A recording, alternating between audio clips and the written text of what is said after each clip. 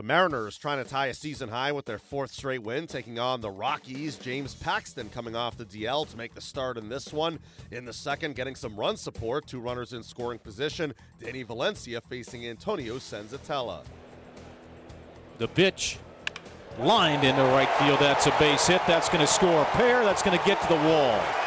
Cruz scores. Seager scores. Into second base, Valencia. And just like that, the Mariners take the lead. 2-0 Seattle. Senzatella trying not to walk the number 9 hitter. 3-1 pitch. He is pulled down the left field line. This one is going to one-hop the wall. That'll score another run. Zunino into second base. A slide. Safe. It's an RBI double. A 175 hitter continues to haunt the Rockies. 3-0 Mariners. And what can you say about Mike Zunino? In the game on Monday, he had 2 hits, including a double. As Steve Foster heads to the mound to talk to his pitcher. Yesterday, he had 2 hits, including a double. And now an RBI double here tonight.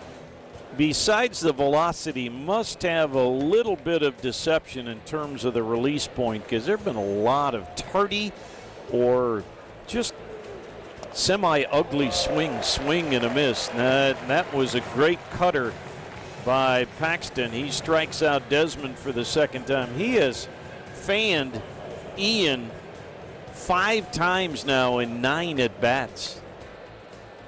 1-2 to Cargo. He hits a big bouncer to the left side of the second baseman. Cano grabbed it and threw him out for the second straight at bat.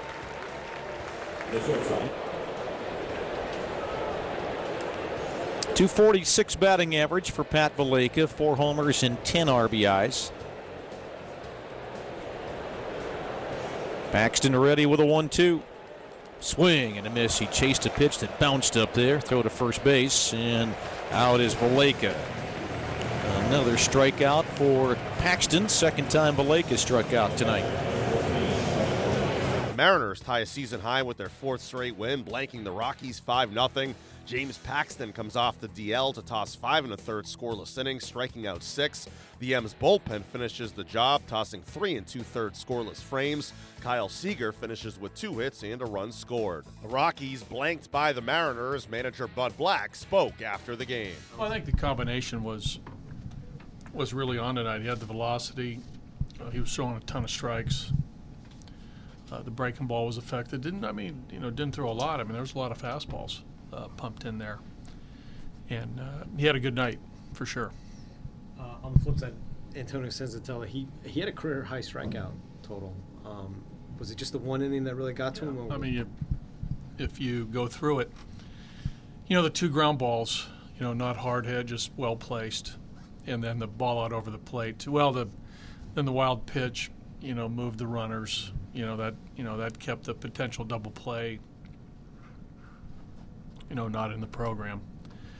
And then just the ball up out over the plate to Valencia was the backbreaker in a game like this. 3 runs with Paxton pitching how he was, even though he was probably on a limited pitch count, obviously. But their bullpen came in and did a nice job too. So, the 3 runs in the second, were still manageable, early in the game. But they just really pitched real well tonight. When you move from Paxton to Cishek and you have the arm slot angle, is it hard to get in a rhythm for the offense? Not really. It just, our guys have been through this before. They've seen these types of changes from pitcher to pitcher. Just that, they made pitches. I mean, they just pitched really well tonight. Is the way you guys are playing baseball sometimes not clean? Does that feel uncharacteristic of this team right now?